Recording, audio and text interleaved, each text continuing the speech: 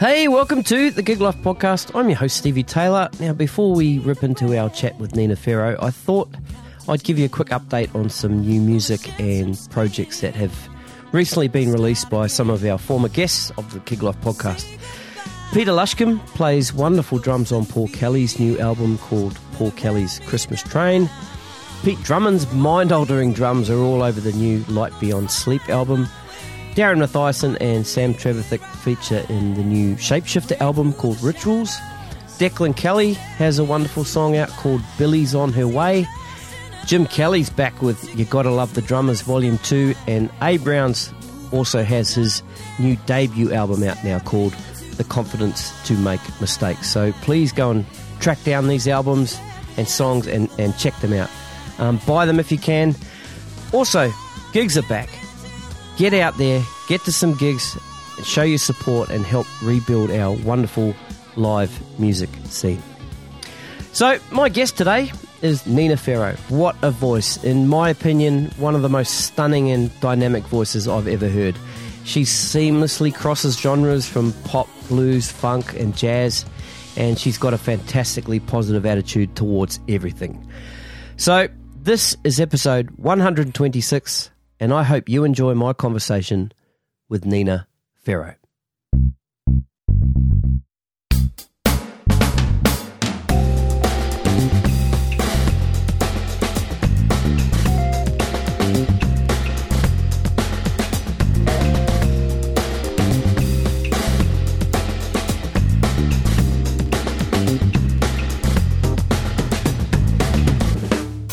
Kick it off, eh? Oh, I think we're rolling. Nina Ferro, welcome to the Gig Life Podcast.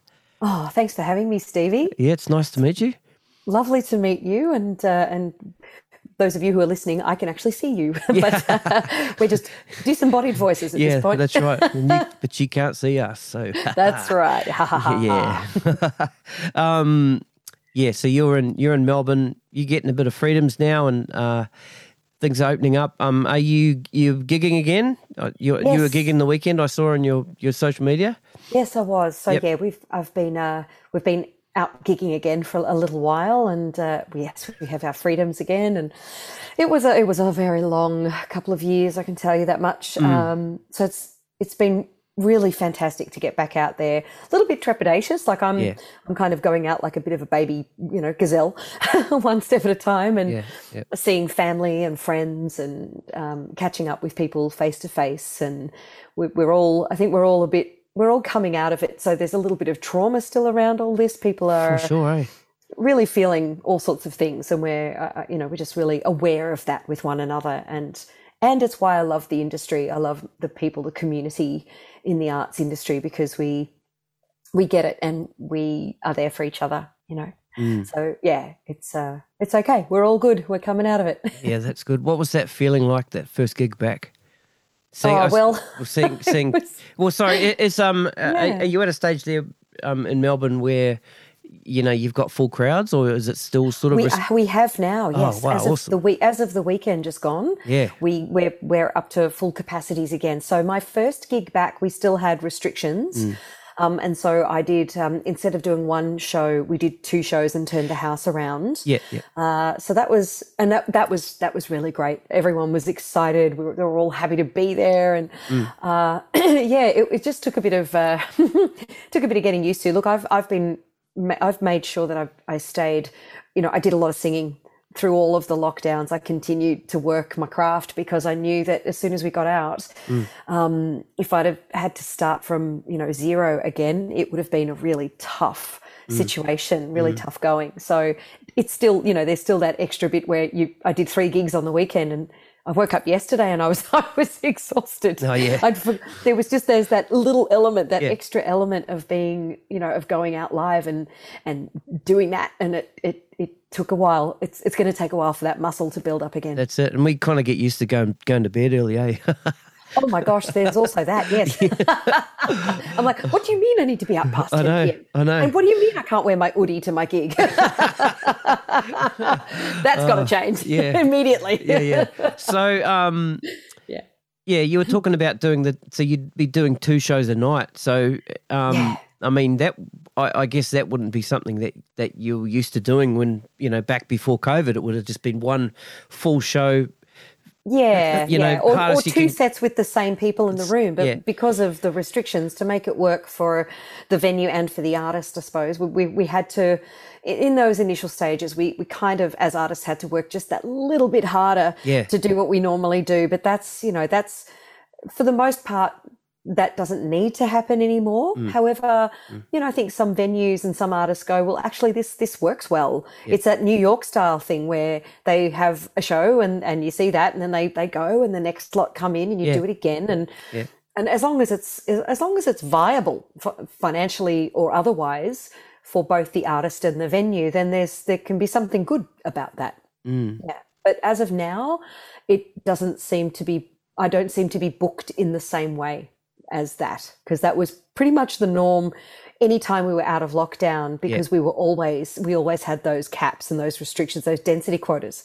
So we don't have that anymore. So we'll just see what happens now. That's good. So the diary's starting to fill up again? Yeah, a little bit. I mean, look, it's slow, and I'm also being a bit picky about what I'm doing, because if the last 18 months to 2 years has taught me anything, it gave me the opportunity to have a really good look at my life and the kind of gigs I've been doing, and what do I want to do now. And I feel like in this initial stages, I'm happy to be out there and I'm doing them, and it's great fun, and I'm connecting with people again. I'm connecting with my fans, just audiences, people, other musicians, the venues again.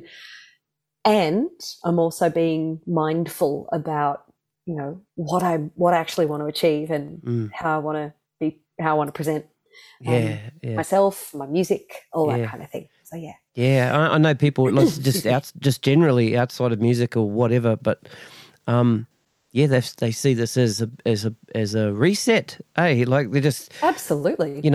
Before that was just, I don't know how I went. I don't know how I stayed that busy, and it's crazy. I'm a little bit like that. The thing that's bothering me the most now, especially Sydney. I mean, I was lucky enough to be able to work through COVID, but there was hardly any traffic on the roads. That's exactly what's going on here. Oh man, and we've all forgotten how to drive. Exactly, it seems. Not exactly. Me. No, not me either. But everybody else, and it takes. It took me an hour and a half to do a distance that should really have only taken me 40 minutes at the time of day that I was going, and I just went, this has got whiskers on it. I'm not happy with this. What's going on? And then the cost of petrol, and look, like I said, it's going to take a while for things to balance out again. We can't expect to just go back to how it was. That's never going to happen. And to find some equilibrium with everything again. Yeah. Because I come from a small town in New Zealand, and if you ever saw more than 4 or 5 cars driving along a road at the same time, you'd think there was something on, right? That's your peak hour, is it? Yeah. And I mean, I'm not saying it got quite that quiet here in Sydney, but and my mum and dad, they live up towards Gloucester way now, and we went up there, and it's so very quiet, and it kind of reminds us of being back in New Zealand, and then and that feeling for me when I first arrived in Sydney from this small town, and just seeing it was just the shock of all the traffic. It's kind of like that again. It's chaos. I know, right? It is. It's unadulterated chaos. It's crazy. Yeah. Oh gosh. Yeah, but that's cool. All right. So what I think we might do now, if it's all right with you, we'll roll right back to how it all started for you. And so you were born. You're born in Australia. So where in Australia were you born? And tell us a little bit about your family. Do you have a musical family and that kind of stuff? Sure. Well, I was born here in Melbourne. Okay. I'm of Italian parentage. Both my parents were born in Italy, but they came out here as children with their parents, and they met here. So yes, I was born here, and I've got a brother, a younger brother. And in terms of coming from a musical family, I want to say yes, even though neither of my parents or any of the members of my family other than myself are professional musicians. They all have music talents. and they are crazy for music. When people ask me, oh, did your parents ever play an instrument? I used to say, yes, they played the record player. Yeah. Like that was a really important instrument in our house. It was constantly on. And we'd listen to everything from, Pavarotti opera to George Benson to, and everything in the middle. And they loved 50s rock and roll. So I was kind of bottle fed on Elvis Presley and that sort of 1950s, 60s type music, which is wonderful music because it incorporated so much of what I ended up doing in my own career. I never really grew up with jazz, but I became a jazz singer. And once I started studying jazz, I realized just how much jazz I'd actually listened to by listening to these other artists. So it was a great education, a cross section, and it was always a happy situation. Music was always being played. And so for me, that was the biggest influence. We've got painters in the family. Back in Italy, I've got an uncle who's a painter, and my brother paints, my dad paints. My brother's quite musical as well, plays instruments, and he's a natural born actor and comedian, even though he doesn't do any of this as a job. My mother's got a beautiful voice. My dad's mother was an opera singer, again, not professional, but was a mezzo-soprano opera singer.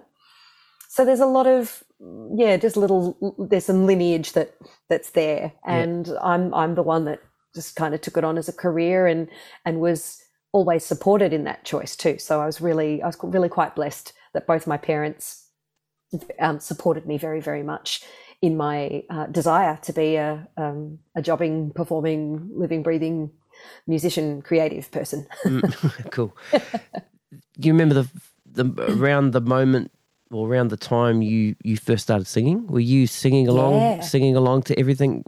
Oh yeah, I was. Forever? I remember. Yeah. I've been singing along to everything, and I was dancing as a child as well. So okay.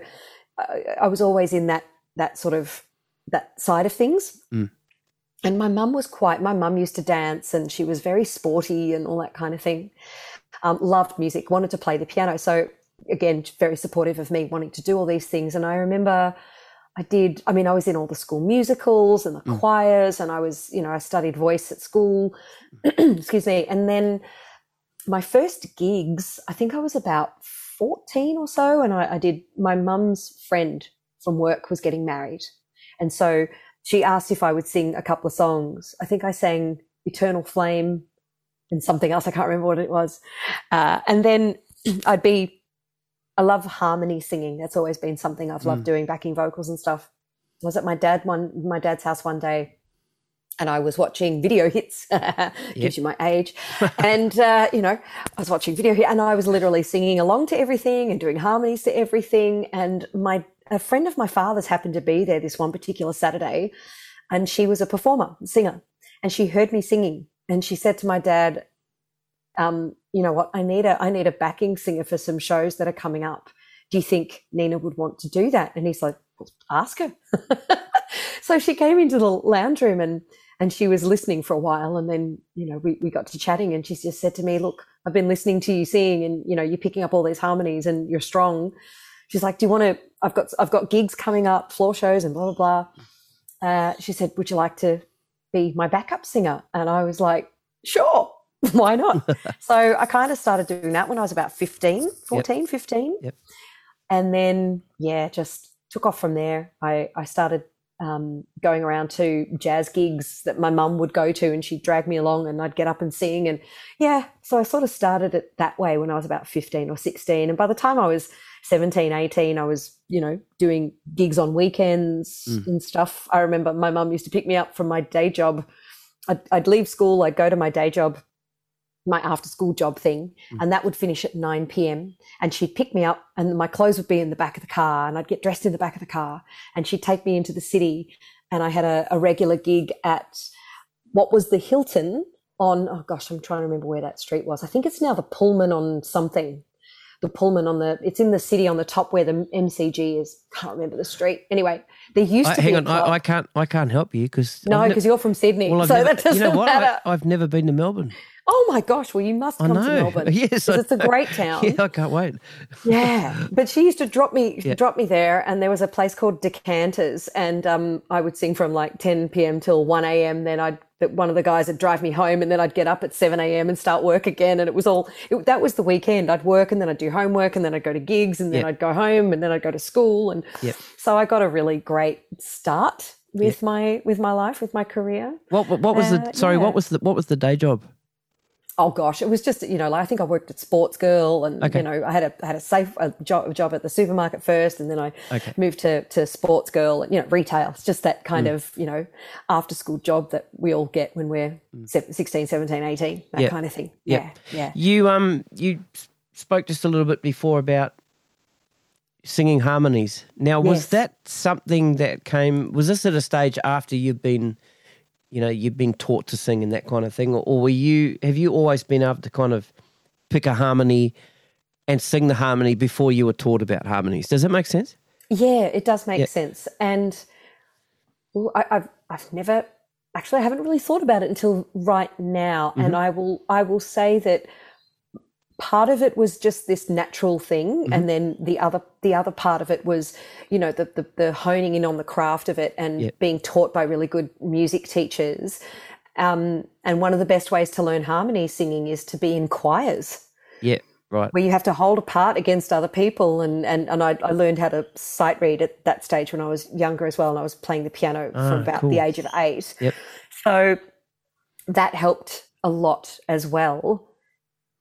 And anyone who kind of has worked with me or sings with me always say to me that it's a really strong natural thing that I've got, this just being able to pick the harmony parts, and as much as I love being a lead singer, and that's who I am, I sing, I do all that, but give me an opportunity to sing harmonies and I'm just a pig in mud. There's something really spiritual for me about hearing voices blend together like that. It's the most profound thing that we can do, because it's the most truest and oldest instrument,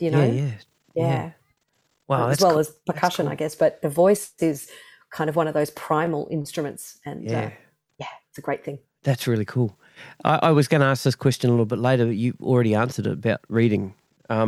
So you can sight read now. Oh, look, when I say I can sight read, it's at a good enough level for what I need to, and it was better then. Like didn't, once I started doing gigs and it's all jazz and it's by ear and it is something you have to stay on. Yeah, and I didn't learn piano I learned by ear firstly. I didn't learn to read until much later. So everything I did was by ear anyway, and I think that's what helped get that strength in being able to pick things really quickly. Yeah.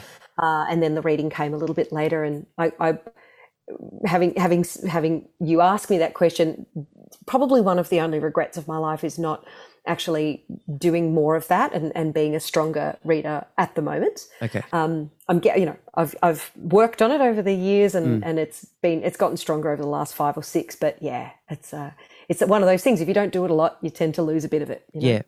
So another question on the reading then. Do you have? I don't know if perfect pitch is the right word to say, but if you're looking at a sheet music and it's got, say, the middle C or whatever, can you sing the middle C? What that's called, what most people have is relative pitch. Relative pitch, that's the one. Yeah, I don't have perfect pitch, but you can work it in such a way that you're pretty much close to it. Like these days, I could, as long as I've got music around me, I can go, yep, I reckon that's as close to a middle C as I'm going to get without actually knowing that. That's I meant away, like if you didn't have music around you. I can get close to it, but and if I got on it, it would be a fluke. It's not something I can go, that's definitely a C. Yeah. But I can get pretty close to it. Yeah. Do you know people who can do that? Yes, absolutely. Oh, well, okay. People. Right. Yep. And is that a natural thing for them, or is that something that they've trained? Because there is a training to get to that point, isn't there? Well, actually, I'm not exactly sure if this is true. It's something that I heard or read a while ago, but I think we're all born with perfect pitch, and then it gets blown because we hear a nursery rhyme and we hear it at different pitches all the time. Oh, right, wow. But I think it's actually perfect pitch is more natural than it is learned, but you can learn to strengthen your existing pitch. Okay. Yeah, so I don't want to say anything that's completely wrong because people will be listening to this going, no, that's not correct. So yeah, but perfect pitch is something that's actually just there as a from the beginning. Wow, that's cool. Yeah. That's really cool. Okay, so before I pulled you off, you pulled off the track of you talking about you're around sort of 17, 18 now, and you're working and you're out doing the two jobs, studying, all that sort of thing. What kind of music were you sort of singing at that stage? Was it? I mean, you said jazz came a little bit later. Yeah. So when I was younger, pop. To be really honest, I listened to the radio. Okay. I got the old school stuff from my folks, which I'm really appreciative of. But everything else I was listening to was the radio, the top 40 hits, and because I was kind of growing up in the 80s and stuff, we're talking Madonna and Cyndi Lauper and Prince and all that sort of stuff, Daryl Hall and John Oates, and loved it. I love pop music. Yep. I really do. I love pop music. Yep. Jazz came in a really bizarre way into my life, and it came sort of flung out of nowhere and just landed in my lap, and then bang, it was something I was good at that I didn't know I would be good at. And then in retrospect, I understand now why, because of all the music I listened to with my folks. Right. All right. Well, can we talk about how you got into jazz then and how that came about? So yeah. Well, there's a couple of ways, a couple of really important ways, actually. The first one was I did get into a little bit in high school due to my best friend. So my best friend in high school, her brother was a piano player and played, what else did he play? He played clarinet, beautiful singer, but really gorgeous piano player. And he introduced me to, jazz standards and just jazz in general, like vocal jazz predominantly. So we're talking predominantly like Blossom Dearie. He loved Blossom Dearie. So there was Ben, and he became a member of my jazz band in the early days. Mm-hmm. So that was happening on this side. And then my mum, because I, my association with Ben and Emma and just hanging out and singing music with them, my mum had gone to a pub in Williamstown here in Melbourne, and there was a jazz band playing upstairs. Her friend took her, and she came home that day. It was a Sunday afternoon gig, and she came home and said, I'm going to take you to this place next week. Because I got talking to them and I said to them, look, my daughter's a singer. And it's that thing of the band's going, yeah, right, whatever. So, Mum just went, but she wouldn't have understood that whole thing. That's just an inside joke with musicians and stuff, Because it's the greatest. God's girlfriend's a singer and all that stuff. But my mum's like. Yeah, but the mum and the dad are thinking they're doing the greatest thing for their child. But, and think their child is the best thing since sliced bread. Exactly. Anyway, but beautifully, though, one of the gentlemen in the band, very, very gorgeous man, it's actually Matt Hetherington's father, David Hetherington. He said to my mum, bring her down and I'll have a chat to her. And so she did. She brought me down there and he took the time to talk to me. And I think I sang a little bit for him and he his ears pricked up. And so he said, look, come back next week. I'm going to have something for you. So I came back the following week. And he handed over a cassette tape, 120 minutes, so an hour on each side. And he had filled it with all of the greats. He'd put Billie Holiday, Louis Armstrong, Ma Rainey, Sister Rosetta Tharpe, Sarah Vaughan, Ella Fitzgerald, you name it, they're on it. And it was this amazing mixtape. And I still have this mixtape. Oh, cool. Of all these beautiful, Bessie Smith, all of the real greats of the time. And he just said, go and have a listen to this. He just gave me some information of what to do next. And so I went away and I think I learned a couple of songs and I came back the following week and he got me up to sing. And that was the start of it. They all heard and just went, oh, okay, this young lady might have something to, she's got something.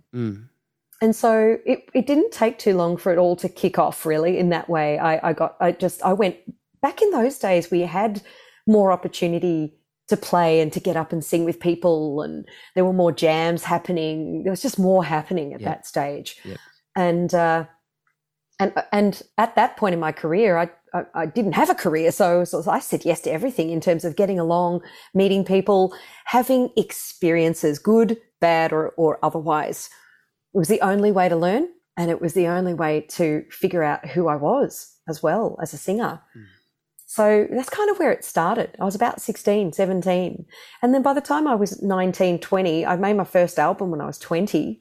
I recorded it on a little analog tape thing in my boyfriend's lounge room.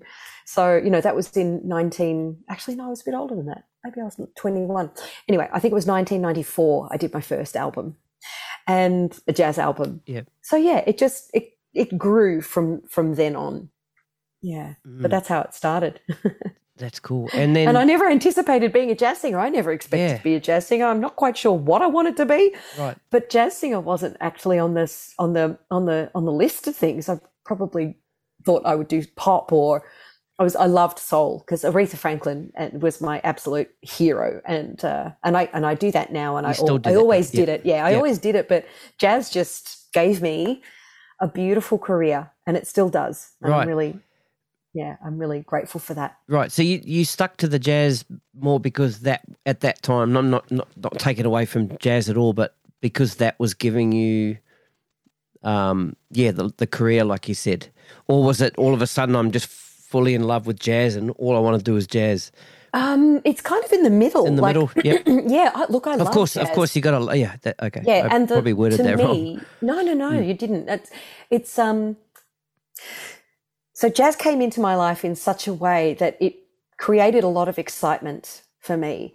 I was learning more about music in a way that I hadn't before, because I'd been a classical singer before that, and doing some stuff at school. And so all of a sudden, and singing pop music. But then there was this incredible music art form that was so rich in its culture and its musical language. And I got to learn so much more about harmony than I'd already enjoyed doing. It just broadened my horizons. It broadened my musical mind.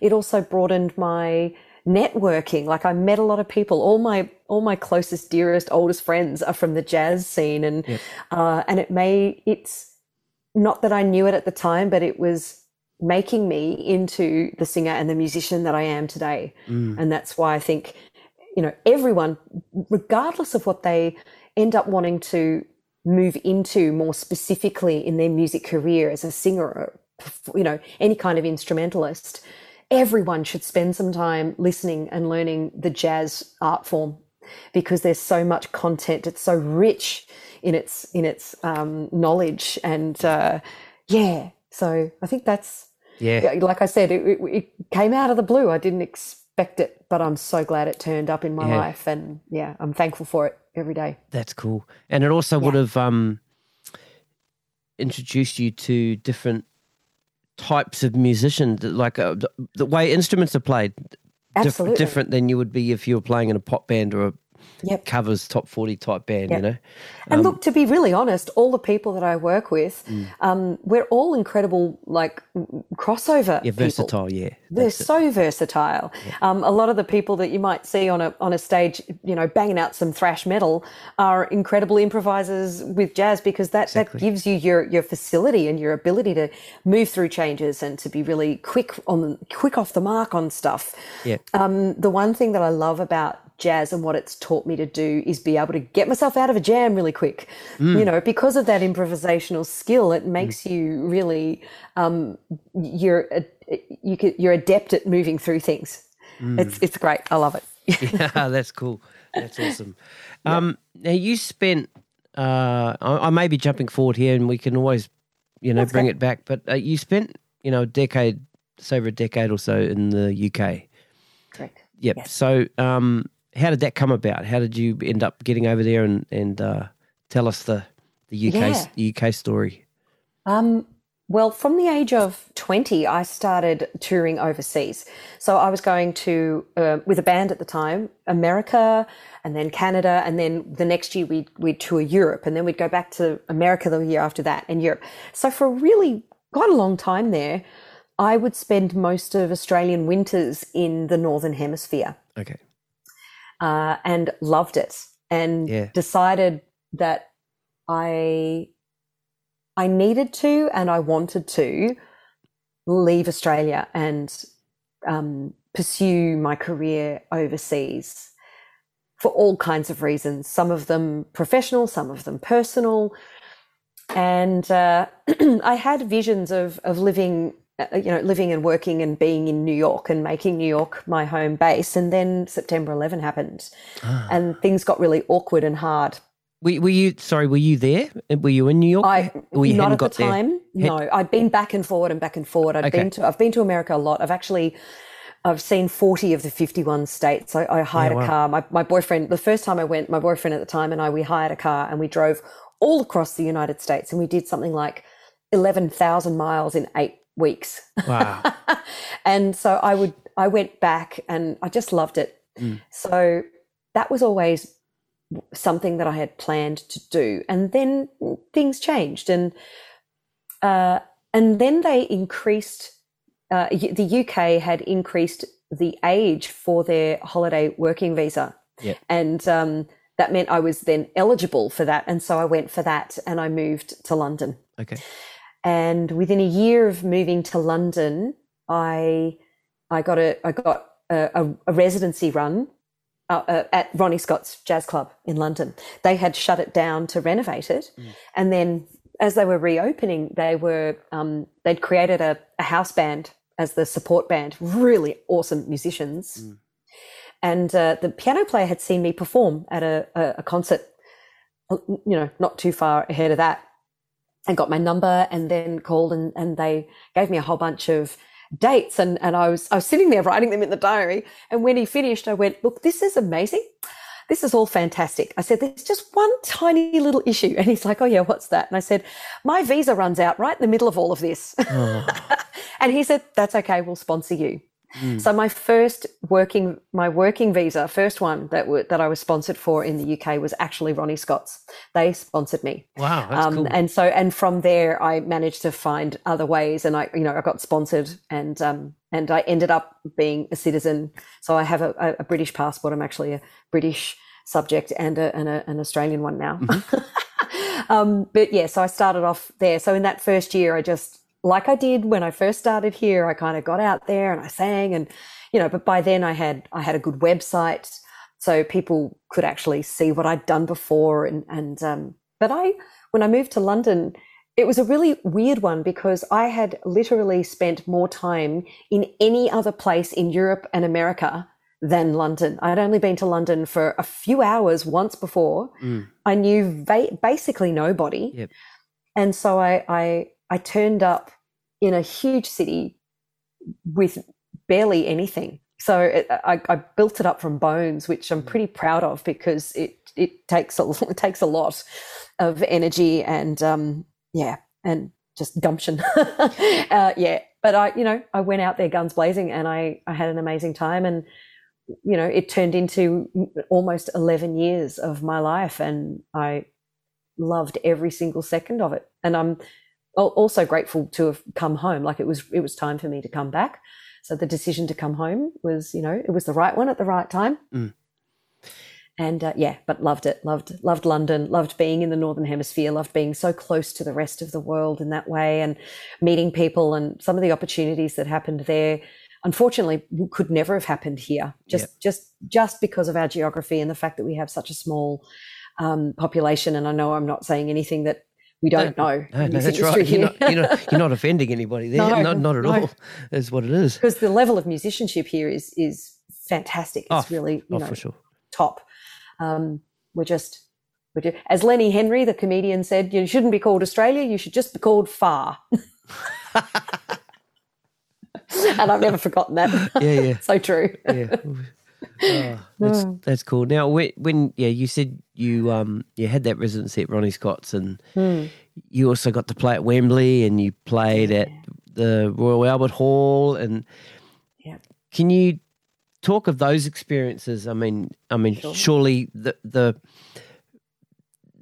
sort of the history of those places wouldn't have been lost on you when you walked in there. So, no. Yeah, I would love to visit those places. I mean, I'll never ever get to play there, obviously, but just to to be in those buildings. Yeah, it's amazing, Stevie. The whole time I lived there for 10 years. It always took my breath away. There'd be moments where you'd be on the tube, you go from one place to another, and I felt like a mole person. And you'd get in and you'd go down and you'd come back up again, and I'd come back out, and I would always take a second to just take it in around me and look at where I was and the history. And then I'd walk into the building that I'm supposed to play in, and I'm just like, are you kidding me now? This is incredible. Yeah. It's old, and there's just so much in it. You're right. It was never lost on me just how lucky and how blessed and how fortunate I was to be walking into a place where so many people before me have performed. There's been so much going on in that room that I wouldn't even know about. It was never lost on me. So those experiences were very, very special to me, and I hold them dear to my heart. Singing at Royal Albert Hall was a big one. That room is just incredible. And I had before and after that show, I'd seen everyone in there, from Anita Baker to Earth, Wind and Fire, James Taylor, you name it. That's who I'd seen in that room. Alison Krauss, just everyone. And I got to support with my band. I supported Charles Aznavour. Actually, he didn't last long after that. I think he died maybe a few years after that, but he was already 91, 2, 3, something like that at the time. Wow. So I got to do that show, and that was an absolute buzz. And I performed in other places in Royal Albert Hall for the Blues Fest, London Blues Fest, and that kind of thing. The Wembley Arena gigs were really awesome. I was doing some backing vocals in a small 4-group little vocal ensemble for the Zac Brown band, American band. Yeah. And we also did some recording and filming and performing at BBC London Radio. So that was with Zac Brown as well. Yeah, with Zac Brown. Man, he's huge now. He's massive now. Yeah, and they were just amazing and delightful. And walking out onto that stage, 10,000 people and just doing our thing was really amazing. Just trying to think where else that I was. Yeah, and then, touring. I did a lot of touring with different artists. For about 7 years, I was one of the backing singers with Gilbert O'Sullivan, who, if people are not familiar with Gilbert O'Sullivan, he's kind of like the Robbie Williams of the 60s in England. And he's from Ireland originally, and he's a huge singer-songwriter. And again, probably in his late 70s now, but still prolific. And wrote some big hits like Alone Again, Naturally, Claire, Nothing Rhymed, and so we toured the world with him, which was amazing. And then I got to do some support gigs for and UK touring with Gregory Porter and Neil Sedaka and Juanes, the Latin Grammy winner. So, really interesting little things that were coming up all over the place. Had a ball, had a great time. That's awesome. Amazing. Yeah. So what drew you back? What made you come back to Australia? It's a funny thing. It was a life choice as well. Yep. I was getting older. I'm 48 years old. I'm not someone who's not going to lean into the age I'm at just because I'm a woman either. So as I was leaving London, I'd hit 40. I was 41, 42, and I kind of looked at it and I thought to myself, what do the next 10 years look like for me? What could they look like for me? And I spent a bit of time. Look, it probably took me about a year or so to make the choice to come back. Yep. I spent that time really looking at my future and what I wanted it to look like. And your priorities change as you get older. Sure. I have family here. I missed my family as well. And I'd done a lot of stuff in London. I could have kept going, but I think I would have ended up, it was starting to become a lonely life. Okay. Even though I was busy doing this and busy doing that, there was a sense of, loneliness that was sitting in, and I just thought, okay, that's actually a good enough reason to want to come back home and start a new phase of life. So I came back for about a month and put some feelers out, and again, like, tried it on, put that dress on, went, does that suit me? No, let's try the next one. And looked at it. And then when I left London, I didn't leave London completely. I put everything in boxes in storage, and because I was coming home, because when I was here for the little break, I was also approached by The Voice. And so I ended up coming back late 2015, early 2016, and went into the season 6 of doing The Voice, which was really interesting. So did that end up bringing you back early, or that was the timing of it? Yeah, that was the timing of it. Great. Awesome. When they got in touch, I said, well, actually, I'm going to be back at that point. Yep. But I decided that I was probably only going to stay in Melbourne for about a year and a half, and then go back to London. But within the first 6 months of being home, everything just felt really good, and I made the decision that I was going to stay. And so I went back to London, packed up my stuff, did some gigs, said goodbye to my beautiful London urban family who I adore and I'm still in contact with, and then came back home. And it's been almost 6 years now that I've been back in Australia. So I've been home for almost half the time that I was there. And before I know it, that'll be gone too. I'll be back for 10. Yeah. So, it was a hard decision.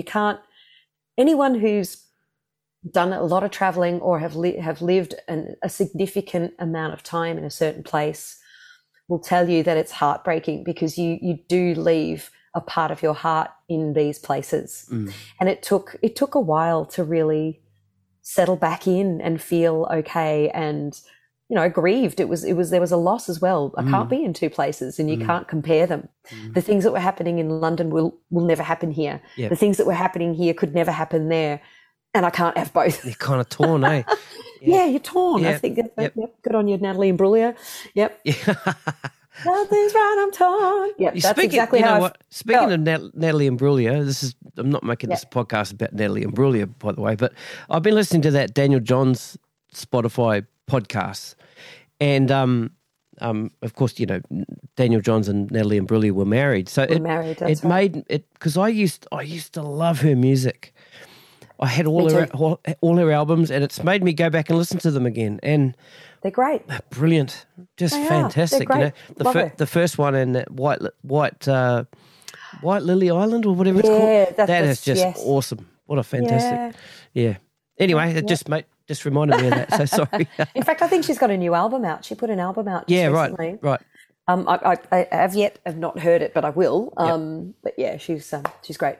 So yes, I was torn, and and I knew that would happen. Like I couldn't make the decision based on not feeling pain. That's not life. We're going to feel it. It's just the way it goes. But and like I said, it was absolutely the right decision. If it hadn't been the right decision, I would not be here right now. I'd be back there. Yeah, that's cool. So you trusted your gut. That's good. Yeah. Did you have any plans to have gone back there in the last, maybe 2 years ago before COVID? I went back in 2018. Okay. Was it? Yes, I went back in 2018. Yep. And I was kind of planning on going back in 2020. Okay. Yeah, that's another year. I probably won't get there now till 2023. Okay. Yeah, that's I'm aiming for that. I'm just going to test, just see. I'm just like everybody else, we're kind of just sitting back and waiting to see what happens. How's things go? I mean, I don't tend to look too far away from sort of Australia and New Zealand in regards to the whole COVID thing at the moment. So how's it looking over there currently? Look, they're back up to, a lot of cases every day. To be really honest with you, I haven't really spoken about it with anyone for a little while. I'm like you. I've had to take a sabbatical from from COVID information. It's just overloading and kind of anxiety inducing. And you're right. So when I'm in touch with my friends, I want to know how they are. Yeah. If I need to know what's going on, I'll just turn the news on or read a newspaper and all that kind of thing. But it's like when they ask me, I will give them the the bullet points, the brush over, but I want to talk to them about how they are, and they want to know how I am, and we talk about real life things. Not that COVID's not real life things, of course it is. I'm just saying that, it's like keeping a track of all the numbers and the cases and this and that and the other. We're going to be doing that for years. Yeah. This is part of our lives now, so it's how to get the balance now, the incorporating of all of that information, and also living our lives and trying to work through the anxiety of it too, the unknown variant. It's just, there's so much that we don't know about it as well. And we're just doing the best we can. That's it. Yeah. That's it. All right. So you've come back to Australia, and you've been asked to go on The Voice. So you want to talk about that experience? Yeah. Well, it was a good experience. A lot of people got in touch with when they figured out that I was on it. I had a really interesting cross section of feedback. Predominantly, everybody was very positive about it, and some people that were like, asking me why, and my answer to them was, well, why not?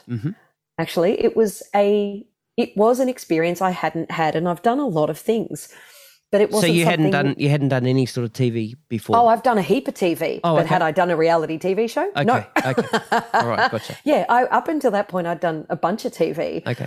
But performing on TV, that's a whole different beast. Different thing. Yep. It's a reality TV show that happens to be music. Sure. That's all. Yep. And so it was also strategic. I'm also a business person. Of course. It was strategic because I thought to myself, well, I've been away for a really long time, and this is an awesome opportunity to reacquaint people with me who might remember me. And for people who have no idea who I am, it's like, hey, hi, this is me. It was a really interesting time in my life, though. To be honest, I wished I'd have waited a couple of years to do it. Coming straight off the plane after living somewhere, packing up your entire life, I was psychologically not in a very good place. Okay. I had just had 3 operations in 18 months, so I wasn't very well either, and I wasn't feeling at my best. Okay. So I was kind of, when I look at it now and I think about the time, I don't regret anything. Everything happens when it's supposed to happen. However, when I look at it, I go, I can tell what kind of place I was in. And it meant that for me, I don't feel like I got to put my best foot forward or really show what I'm capable of. Yep. So that's okay. That's just what happens in life. And, whilst I'm still upright and living, I will continue to keep, showing people what I can do and showing myself what I can do, Yeah, that's cool. Yeah. But it was a good experience. There were some not so great things about it. And I don't regret doing it. And people have asked, would I do it again? The answer is no, I won't do it again. I'm just glad I did it the first time. Yeah, that's cool. Yeah. That's cool. Yeah. Did it open some doors afterwards once you're off the show? Well, sort of, but not really. I mean, yes and no. It's a really hard one. Yep. That's a tricky one to answer because sometimes you don't know that it's that. It's 5 years later now, 4 or 5 years later, and there are people that I met through that show that I'm still really close to. So there were some amazing things that came from it, not necessarily in form of career advancement or anything, but it did what I expected it to do when I said that it was a strategic move of being, put back into people's back into their field of vision. Gotcha.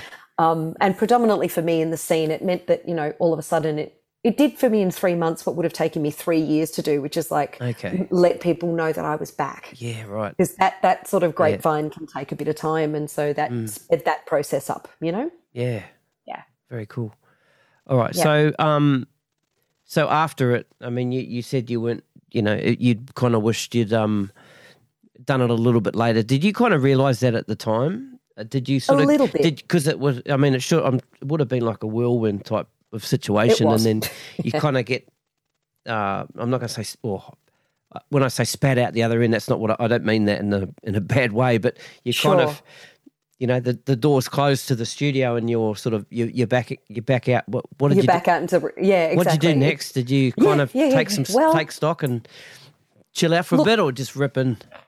Well, the thing is, I never stopped. I never stopped working even while it was happening. Okay. I was restricted by it though, which was a bit annoying. Yep. So that was the only downside. I've always been putting on shows, and I was teaching. I was building a good teaching roster of students and stuff. So yeah, I was keeping myself going. I will say that the experience of the show ending and the way that the way that things happen when that happens, it felt a little bit, we did feel a bit low. Like when I spoke to some of my, my, what do you call them? The other contestants, friends actually now, we all felt the same way. We went through a little bit of a dip, and even, to be honest, even to this day, I struggle to watch the show. Yeah, I do it because I've got, friends and other people that I know that are on the show, and I want to support them. But actually watching it brings up some, bit of that old feeling, which some of it's not so great. Yeah, when I've spoken to a few people who have also been on The Voice before and mixed experiences, but the common one for the the people that don't get sort of right through towards the end, it literally is okay, there's the door, close the door. Yeah. We almost forgotten, Yeah. You kind of don't hear from them until you've done something wrong. And then they let you know about it, trust me. There was one person I talked to, they said that, the person that they had been dealing with at the show, were all really friendly, buddy, right up until almost the moment that they weren't on the show anymore. And it was like, pass them in a hallway and look the other way type situation, that's shit. Sure. You said it. Yeah. Look, there could be some overhaul of those kinds of things. I think we could be doing a lot I don't want to say the word better. We could be doing it differently. There could be a more kind way and a more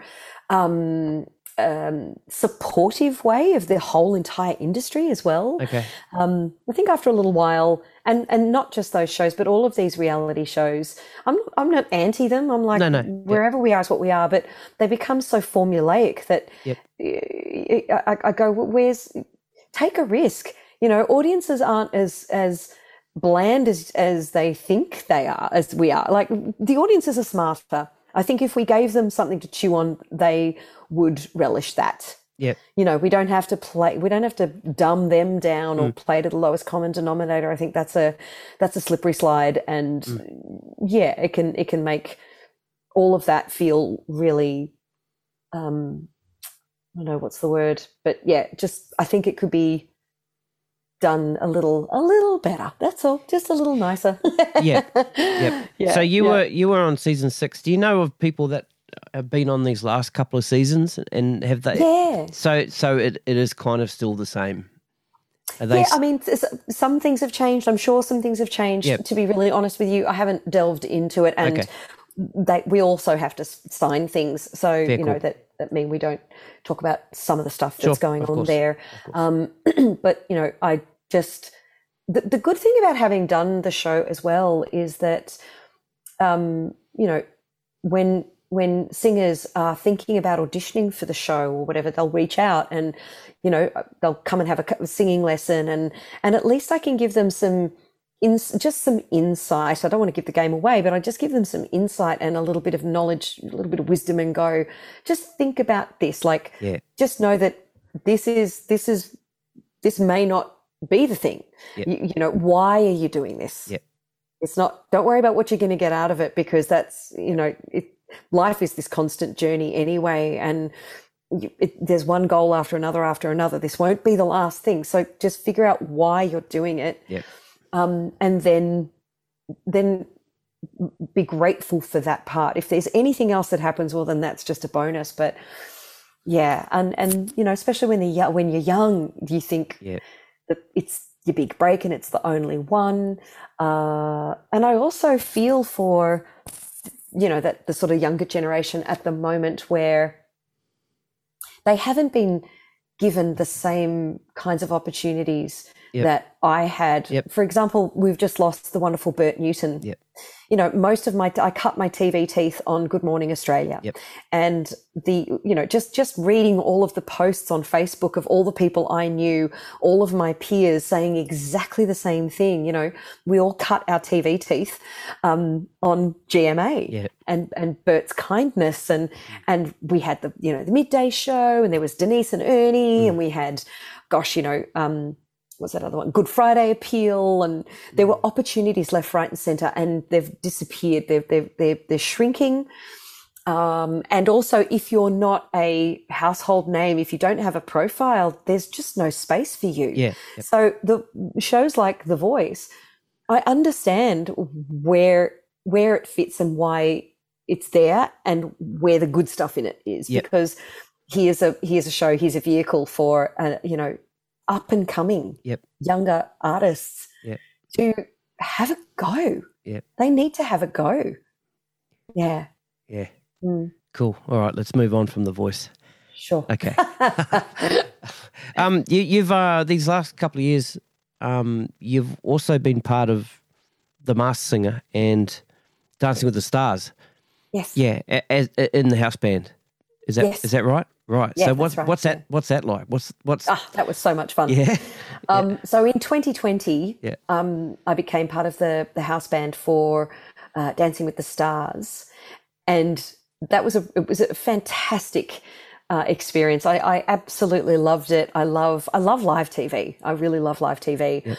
And learning the songs, having to create these songs and make them sound like the originals. So just again, as an artist, as a singer, working my craft and having to just nail it. It was just it was so much fun. And then COVID hit us, and so it was a weird experience to be part of that show and then watch it morph into this thing that all of a sudden we couldn't have an audience anymore. And we I remember walking into the studio one day, and they'd, the four singers, we used to be quite close to each other, and there was this there was so much space between us we could barely look. He was like, "Hi, how's the weather down there?" It was such an odd thing to see this unfolding, and then we had to cut the show short by one episode. Okay. So we jumped straight from, we skipped the semi-final and went straight to the final because it was looking, everything was coming to an end. Okay. And we literally finished the show, and we all tapped our feet together, we all elbowed each other with masks on, and went home, and that was the end of it. It was so weird, and we went straight into lockdown. Yeah, wow. And so after that, for the rest of the shows, for Dancing with the Stars and Masked Singer, everything's been pre-recorded. Okay. So we've all done studio work. Okay. So it's all been recorded stuff. We haven't been together as such, which is a shame. But at least we still get to be a part of something really fun and enjoyable. And it's great. I love it. I love being a part of it. Do you think say next year everything sort of opened up again, and Dancing with the Stars and Masked Singer, it's all back to normal again. Do you think that the producers might go, well, it actually worked out quite well when all the session singers went into the studio and we pre-recorded everything?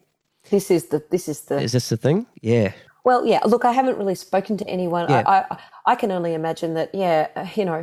They might do that. It might be a cost-saving situation. Yeah. And again, here's there's yet another opportunity lost for people to see us do the thing that we do the best. Yep.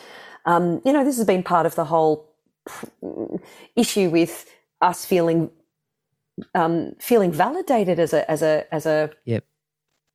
Well, we're not, that whole thing of who's essential and who's not. I'm not even going to get into that, right? Yeah. And it's been a wonderful opportunity for us to show the rest of the world just how much they need us, because life is damn boring without us. Yeah, for sure. Life is boring without creativity, and everything's creation. Everything's creativity. The stuff we sit on, the Netflix they're watching, the books they're reading, the seats they're sitting on, it has to be created by someone somewhere. So yes, that will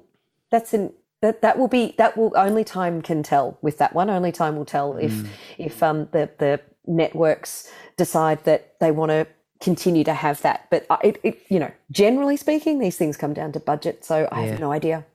But hopefully there's, musicians and creatives on the creative team, because there are creative teams that don't have creative people with them. Yeah, no. They outsource. Our team's pretty cool. That's cool. Our team's very creative. Oh, that's cool. So which is lovely. Yeah. So hope, there'll be that person that's championing. Look, I hope so to get too. everybody I hope back so too. on the stage together. On the stage, let's do it together. Yeah. It's good. Let's hope so. Yeah. I want to ask you a little bit about your voice and how you have sort of built it. Not maybe built. It's not quite the right phrase, but how you maintain it. Sure.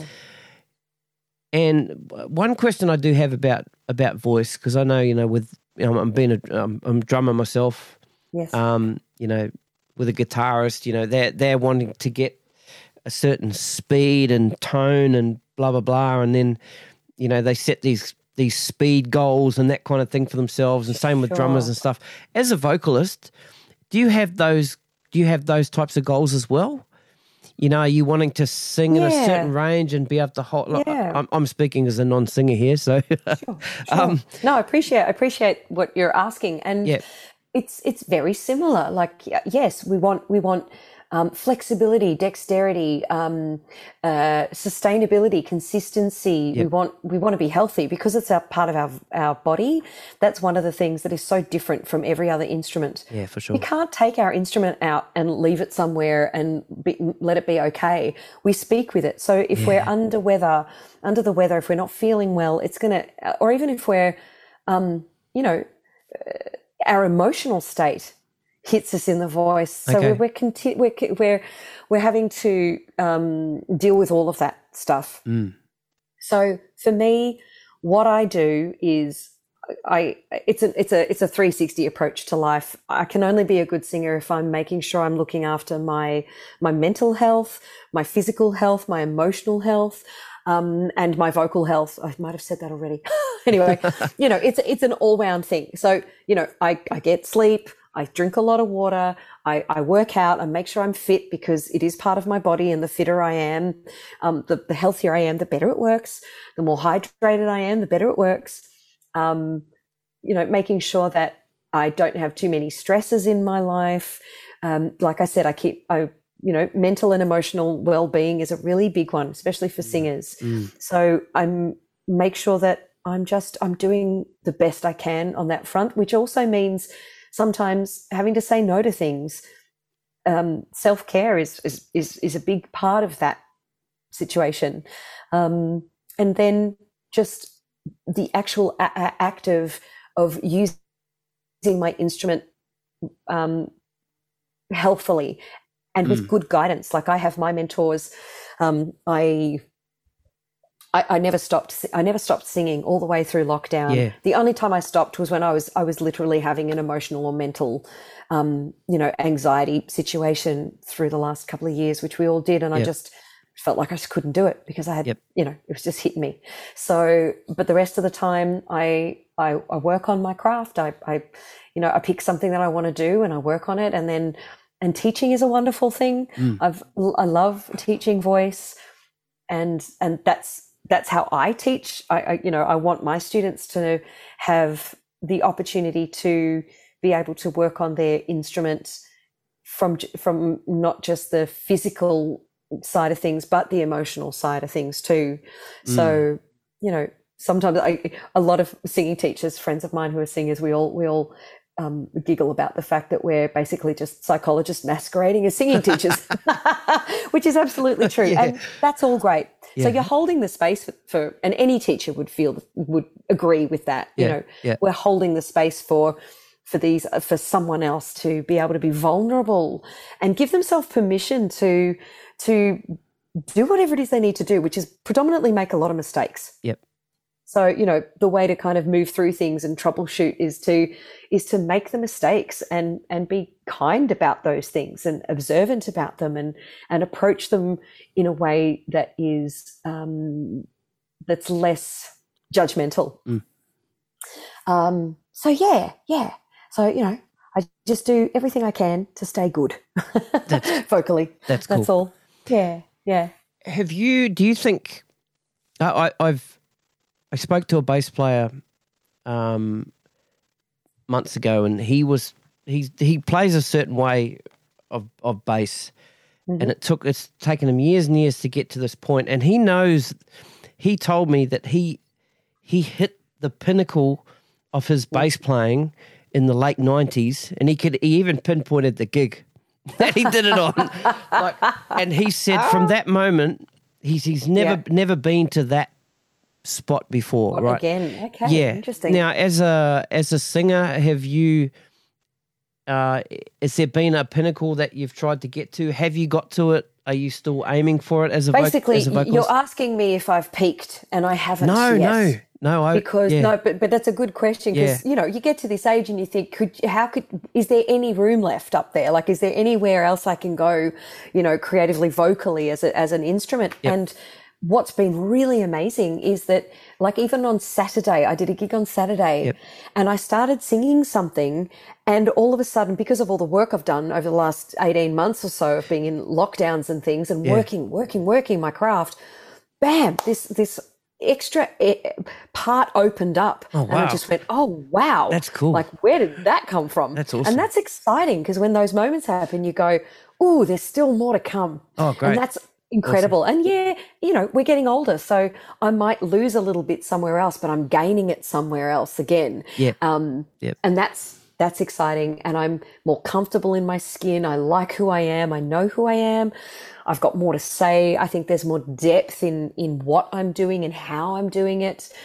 And that can only come with experience. And I make sure that, firstly, I remember that when I'm teaching younger students, and also reminding them that that's the case, that this is a beautiful lifelong friendship and journey with your craft. And if you can look at it like that, it's the one thing that will always be with you. It'll never let you down, and it'll never leave you if you don't leave it.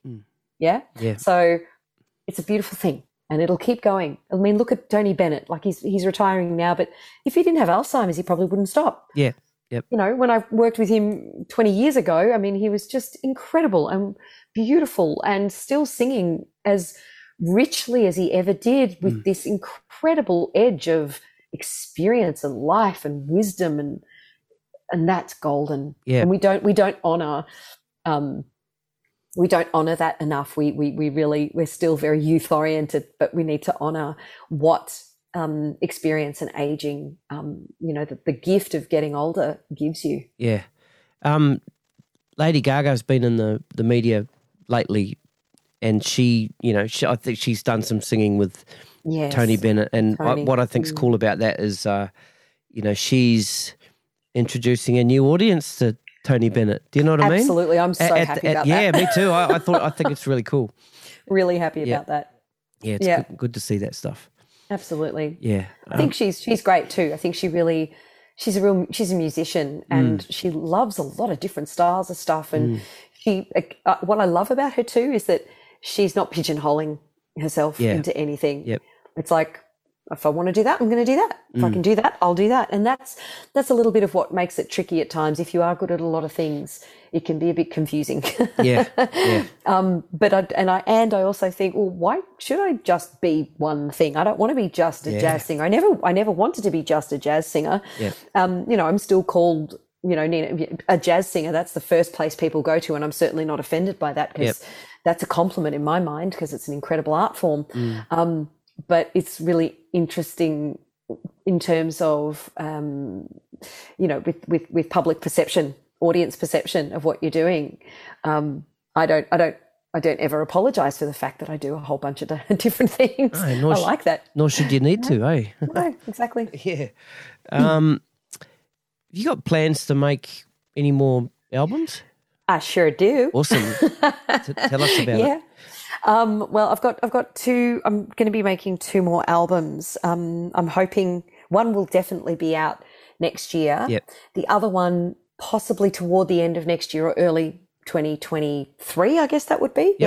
So the first one, I'm kind of going back to my roots a little bit, and I'm recording an album of ballads, jazz ballads, but jazz vocal ballads, beautiful ballads. So that's happening first, and at the moment I'm writing original music. So towards the middle of the year, I'll go back into the studio and record an originals album. So it's that's what's happening this year. I'm making that a focus and a priority. Fantastic. Yeah, looking forward to that. You got, I noticed you've got a very big band Christmas gig coming up in December. Oh. Yeah. Do you want to plug that? Yes, please. Awesome. Thank you, Stevie. Yeah, easy. Yeah. So the wonderful Belinda Parsons, she started a very big band Christmas about 5 years ago. And I wasn't a part of it at that point. And it was just a good, fun opportunity for them to get a big band together and play Christmas tunes with a big band. I mean, how much fun, with a couple of different singers. Yep. And then I think it must have been the second year I jumped on board and we ended up with 4 female singers, and we do 4-part harmony stuff, and it's just glorious. And it's been going every year. And this year we've taken it to the Memo Music Hall in St Kilda, and we've got a very special guest, Eddie Perfect, coming in to sing some songs with us. He's just divine. We adore him, and he's such a great performer. So yes, we've got the Jack Earl Big Band. I think it's like a 18-piece big band, maybe more. I can't remember. It's big. Yeah. It's a very big band. Yeah. So yes, we've got the band going on, Jack Earl, Belinda Parsons, myself, Fem Belling, Eddie Perfect. We're going to be smothered in Christmas. It's going to be amazing. And that's on December the 9th, Sunday, December the 19th at Memo Music Hall. Oh, my gosh. I'm just going to say that again. You know what? Don't even edit it out. I wasn't going to anyway. I wouldn't have anyway. I'm going to say that all again. Yeah. Sunday, the 19th of December at the Memo Music Hall from 4 o'clock till 6 o'clock. So it's a nice early afternoon thing. Then you can buzz off and do whatever you like. We'll put a link somewhere, won't we? Yeah, for sure. For the tickets. Definitely. Tickets are selling fast though. So people are really, really excited and really, they just can't wait to come and hang out and sing Christmas songs. Fantastic. So, awesome. All right, Nina, this has been great. I'm so glad we got to meet and thank you. Have a chat, and great. Look forward to seeing you in person. Yeah, look, I'm hoping to get to Sydney. I tried to do. I had gigs in Sydney. I had them booked, and we had to move them 3 times, and then we just went right. We're chucking it. Yeah. So Well, I will figure some things out and definitely come back up to Sydney and do some gigs up there. That'd be cool. Awesome. That'd be great. All right. Alrighty. Look after yourself, and good luck with everything. Thank you. Sweet and to you too, Stevie. Thanks for having me. Sweet, Nina. Catch ya. Bye. Thanks. Bye.